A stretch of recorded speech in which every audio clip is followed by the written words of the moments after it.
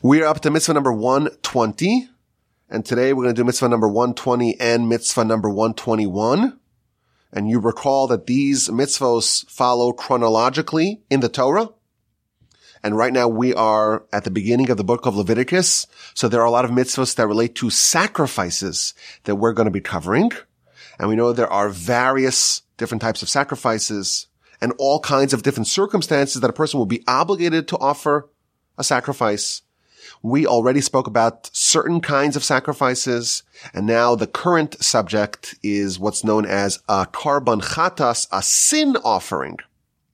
And there are two mitzvos. Mitzvah number 120, that's the communal sin offering. If the whole community does a sin, there's a certain sacrifice that's brought, and that's the communal sin offering. And then there's mitzvah number 21, which is the individual sin offering. And we're going to start with 121, and then we'll go to 120, kind of build our way from the individual who commits a sin that warrants, that mandates that to bring a sin offering, and we'll go to mitzvah number 20 afterwards, and that's the communal sin offering. So if someone commits a crime against God, there are various different crimes that we have against God, and we call them sins. And there are 248 positive mitzvos, and there are 365 negative mitzvos, restrictions, prohibitions, transgressions. And if someone, God forbid, transgresses the will of the Almighty, they have to rectify it. They have to cleanse it. They have to remove the impact, the blemish of that misdeed from their soul. And one of the ways that's done is via repentance, of course, via prayer, via the whole atonement process, the whole confession with repentance, etc. And part of it's done with the sacrifice as well. And if someone does a sin on purpose, of course, that has one degree of severity. But even if someone does a sin by accident, it was inadvertent, it was a mistake, nevertheless, because they violated the will of God, they have to repent and atone and cleanse for what they did. And our mitzvah, the sin offering, is specifically by a certain type of transgression when it's done inadvertently. And the type of transgression that is featured in this mitzvah is that if someone were to do it willfully, if someone were to do this on purpose, it would have very harsh severity. It would be considered kares. They would get cut off. They would get disenfranchised from the Jewish people. It's a very severe sin. But they did it by accident. They did it by accident. Now, what does it mean they did it by accident? What's the definition of an inadvertent sin? So the way it's framed in the Talmud is like this. Either someone is not aware that this action is prohibited, so they don't know the law, or they do know the law, but they don't know the circumstances. So, for example, Shabbos is one of these mitzvos that has this criteria. If someone on purpose, God forbid, violates the Shabbos, that carries with it the punishment of kares, of disenfranchisement. Now, if someone does that by accident, in one of the following two ways, they would be liable to bring a sin offering, to bring a karban chatas. Example number 1. They're not aware it's Shabbos. They think it's Tuesday. And they know all the laws of Shabbos. They know all the laws of Shabbos. They're fully aware that if it was Shabbos, this would be prohibited. But they think it's Tuesday. And they're baking bread. Or they're going hunting. Or they're plowing the field. Or they're planting the field. One of the things they cannot do on Shabbos. And they forgot it's Shabbos. They thought it was a regular day. It was a mistake. They violated the Shabbos, a transgression that carries with it the penalty of kares. But they did it inadvertently, then they are required, as in mitzvah number 121 that is, to bring an individual sin offering. That's example number 1. Example number 2 is that they are aware that it's Shabbos. They know it's Shabbos. They're dressed in their Shabbos finest. But they don't know that this particular action is prohibited on Shabbos. They don't know that you're not allowed to bake on Shabbos. They don't know that you're not allowed to plow the field, plant the field, winnow, select, etc. One of the 39 categories of work on Shabbos. They're not aware of it.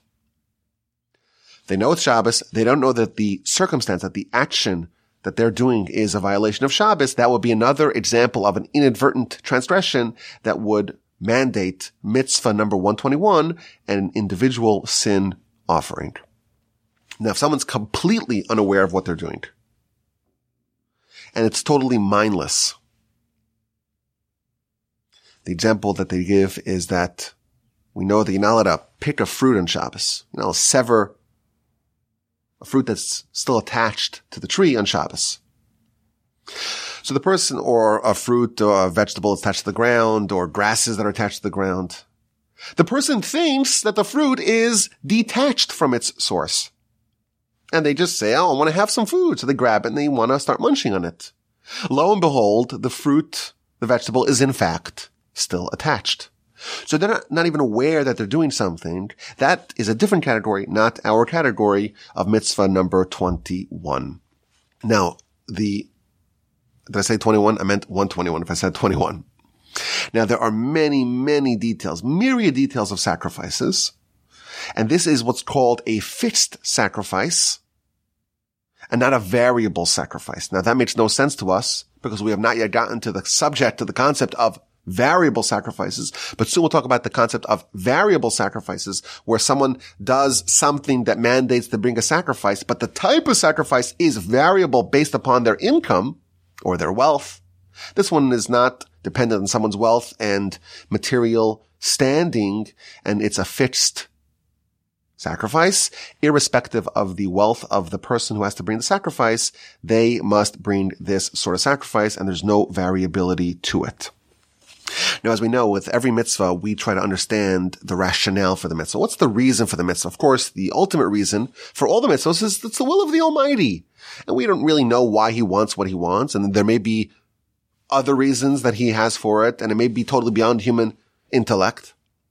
But to the best of our ability, we are encouraged, and our sages already establish a precedent for this. We are encouraged to try to understand on our level what the benefit of a mitzvah is. And when it comes to sacrifices, the Sefer Chinuch, which is the book that we are using to navigate through the 630 mitzvos, he tells us that all sacrifices are really rooted in the concept of repentance. When a person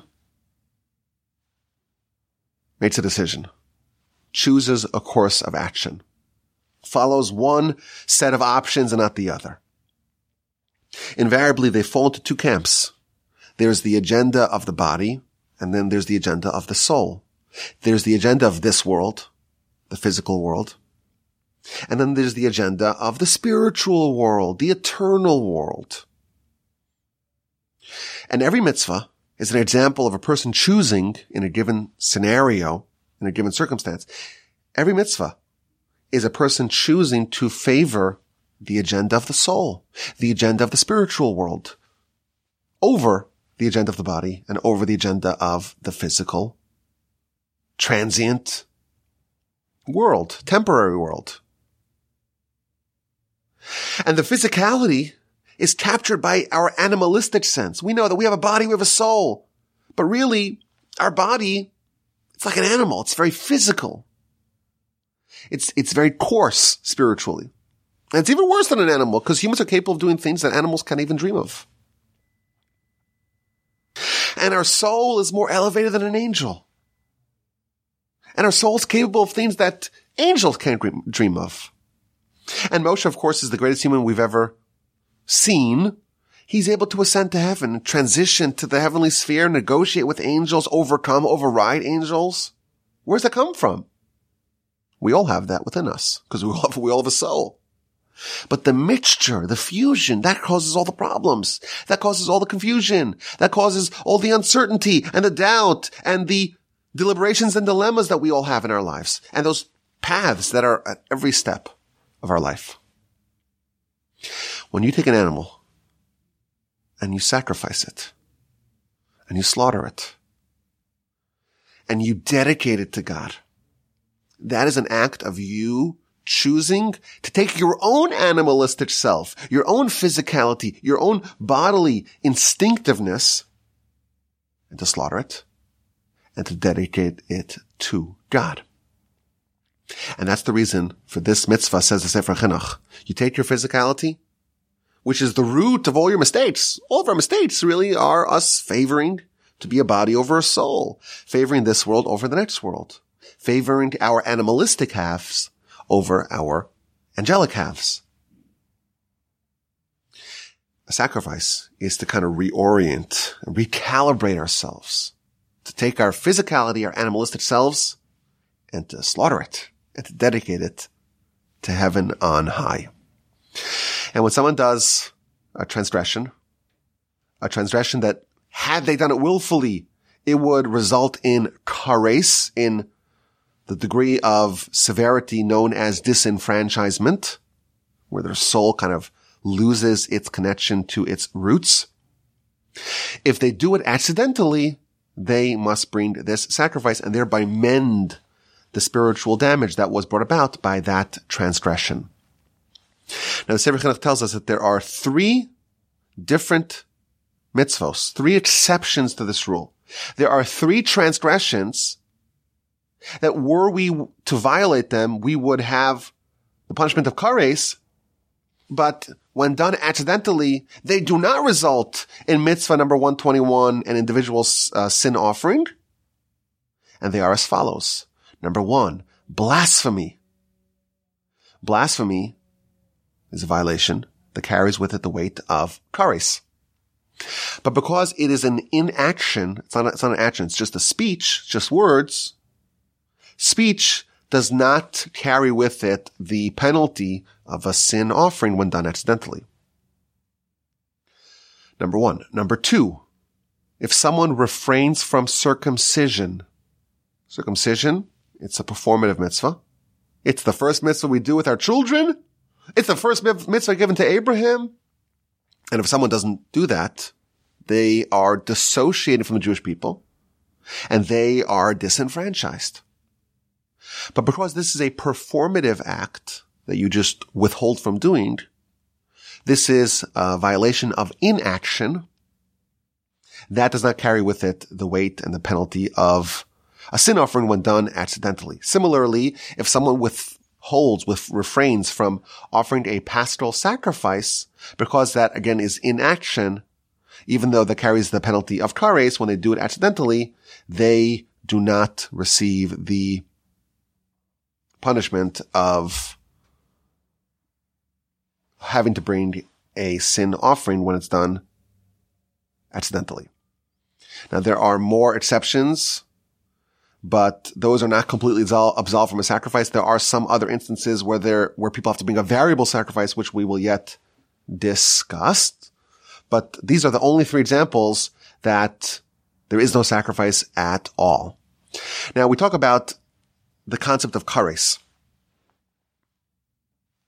There are 43 different violations that talk about kares. It's the full list contains some pretty gnarly sins. The majority of them relate to illicit sexual activity. There are 26 sexual crimes. I don't want to go through them because it's kind of gnarly. Like if someone, God forbid, sleeps with their mother or their stepmother or their grandmother, really awful things. Their daughter, really terrible stuff here that are featured in the list. If you want to read the whole list, you can find it in Rambam, in the book of he talks about the laws of kares. Besides for these 26 sexual misdeeds, there are 17 other crimes, again, very, very severe crimes, including giving over from your children to Molech, where they do child sacrifice, all kinds of terrible things, violating the Shabbos, doing idolatry, etc. There's a whole list. Eating chalev, for example. Any one of these 43 transgressions, when done accidentally, inadvertently, they would incur this mitzvah number 121, which is an individual sin sacrifice. Now, some of the laws of this mitzvah, before we get to the communal sin sacrifice, it has to be inadvertent from beginning to end. So this is interesting. Sometimes a transgression has a start, has a middle, and has an end. So if someone does a full transgression, they have to be in the state of lack of awareness of what they're doing, either because they don't know it's Shabbos or they don't know that it's prohibited. That has to encompass the beginning, the middle, and the end. But if they have a moment of lucidity, they lift something up in the public domain and they transport it to the private domain and they deposit it in the private domain. And before they finish the violation, they realize, oh no, it's Shabbos. And they conclude the violation because it wasn't inadvertent from beginning to end.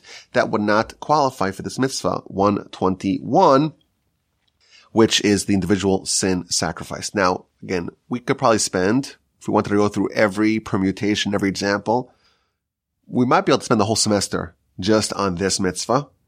And it gets very, very detailed, but we're trying to cover just the snapshot, just the big picture, just to get a flavor of the mitzvah to understand, the big picture. But I'll get you into some of the advanced discussions. All sorts of scenarios of when someone repeats the transgression many times. So if someone's not aware of Shabbos, and they plow and they plant and they trim and they do all sorts of violations on Shabbos, because there's only one lapse,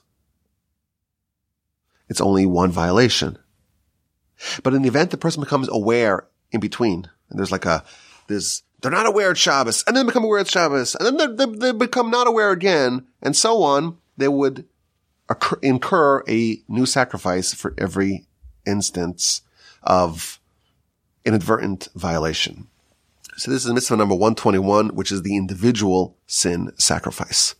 But mitzvah number 120 is a different idea. The communal sin sacrifice, when the community, when the whole nation, or the majority of the nation, commit a crime, and specifically when the crime was the result of a mistake in the ruling of the Grand Sanhedrin. The Grand Sanhedrin, that is comprised of 71 justices. This is an institution that was founded by Moshe, and it lasted for thousands of years. And this was the highest court in the land. And if they render an incorrect ruling, they give an errant ruling, that ruling was adopted, was followed by the public.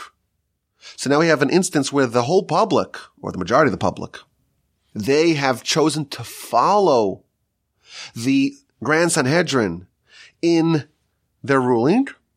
In that case, the community is obligated to bring a series of sacrifices, which is mitzvah number 120, which is the communal sin sacrifices. Now again, there's many criteria for this to be true. It has to again be involving one of these very severe transgressions, the 43 different transgressions that involve the severity of kares. And everyone or the majority of people in the land of Israel have to follow their errant ruling. Now the Sefer Chinuch, which is again the book that's guiding us through the mitzvos, he offers a very interesting rationale. And again, he follows this principle. Sacrifices are there to help recalibrate who we are and what we're living for. And there are really two purposes with a sacrifice. It's to suppress one half of the forces operating within us. Our penchant for desire and for lust and for physicality and animalistic agenda. That we want to suppress. But our intellectual and spiritual, our higher selves, that we want to augment, that we want to elevate. And when someone makes a mistake, that is a reflection of an imbalance in their decision-making. Their intellect, their spiritual selves is weakened, is diminished, is not operating at full capacity. And it needs to be strengthened. So they go to the temple. And what's in the temple? That's the place where the experience of God is most palpable. It's the house of intellect. It's the house of spirituality. It's the house of the soul. And they bring a sacrifice. And the sacrifice and that location are all designed to help elevate our spiritual and intellectual selves. And the whole nation does it. Their representatives. And the hope is that they take this message to heart. It's not just do the sacrifice, click that ritual, done, move on to the next thing. The objective is to cleanse and to refine and to elevate and to ensure that these mistakes don't happen going forward. That the sacrifice should actually achieve its aim of preventing future mistakes. Now, he goes through many examples of when this would apply and when this would not apply. When you have an instance where the court rules inaccurately and the people follow their ruling. In that instance, the individual transgressor, just to use the example, let's say the Sanhedrin gives a ruling that you're allowed to plant on Shabbos. And people say, okay, well, you're allowed to plant on Shabbos. That's what the Sanhedrin ruled. And this is obviously an example that would never happen, but just for the sake of understanding. People follow the ruling, and the whole nation follows the ruling, God forbid. Every individual transgressor is not obligated to bring a sin sacrifice. But the court, the community, is, in fact, on the hook. Now, there are various different courts in the land. There are courts comprised of 3 justices. There are courts comprised of 23 justices. And then there's the Grand Sanhedrin. One court comprised of 71 justices. The only instance where such a sacrifice will be necessary is if the mistake was born out of the Grand Sanhedrin comprised of 71 justices. Not only that, the chief justice, the Av Beis Din, the head of the court, must be present at the time of this ruling.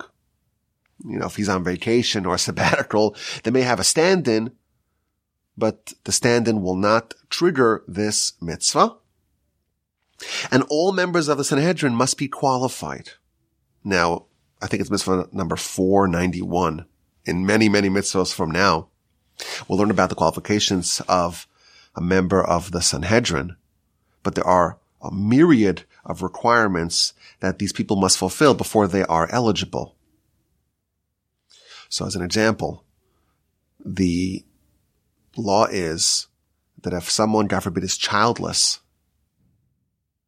or they have children, but they're a eunuch, or they're very old, or they're blind, or they're a convert, or a halachic bastard, those are 6 examples of people that will be disqualified from being a member of the Sanhedrin. And there are various reasons. We'll talk about that when we get to it, please God, in the future.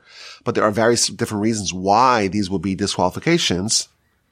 But suppose you have a court and there's 71 justices and one of them is not qualified.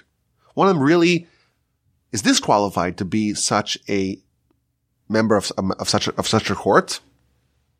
Then the court's ruling will not trigger this particular law. This will not be a communal sin offering. Now, even if this decision was not unanimous, it was the majority who followed, who made this incorrect ruling, that will be enough to trigger this law. Now, there are some details about that. If the majority renders the ruling, and the minority is actually correct, they realize there's a mistake that's happening, but they keep their mouth shut. They don't voice their objections.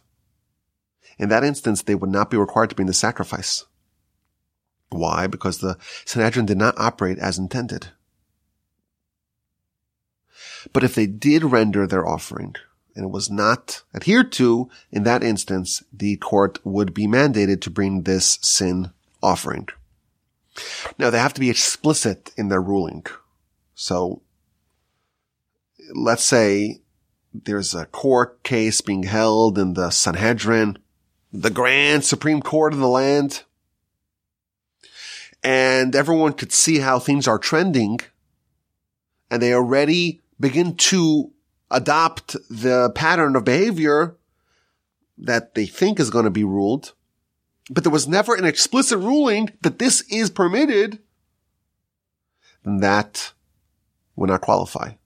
It has to be publicly declared that the Sanhedrin thus rules this is permitted, when in fact it is prohibited. In that case, a par helam davar shel tzibur, as is known in Hebrew, a communal sin sacrifice would be necessary. The Jews in Israel, the majority, or everyone, has to be misled in this fashion. And the people have to be, in fact, misled. So if a person realizes that there's a mistake, they know.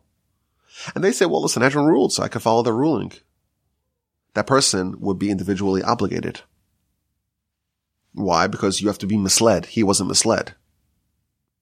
And even though there is a rule that the Sanhedrin, the grand Sanhedrin, must be hearkened to, even if they tell you something which is wrong, even if they tell you the right is left and left is right, that's only after someone presents their case to the Sanhedrin.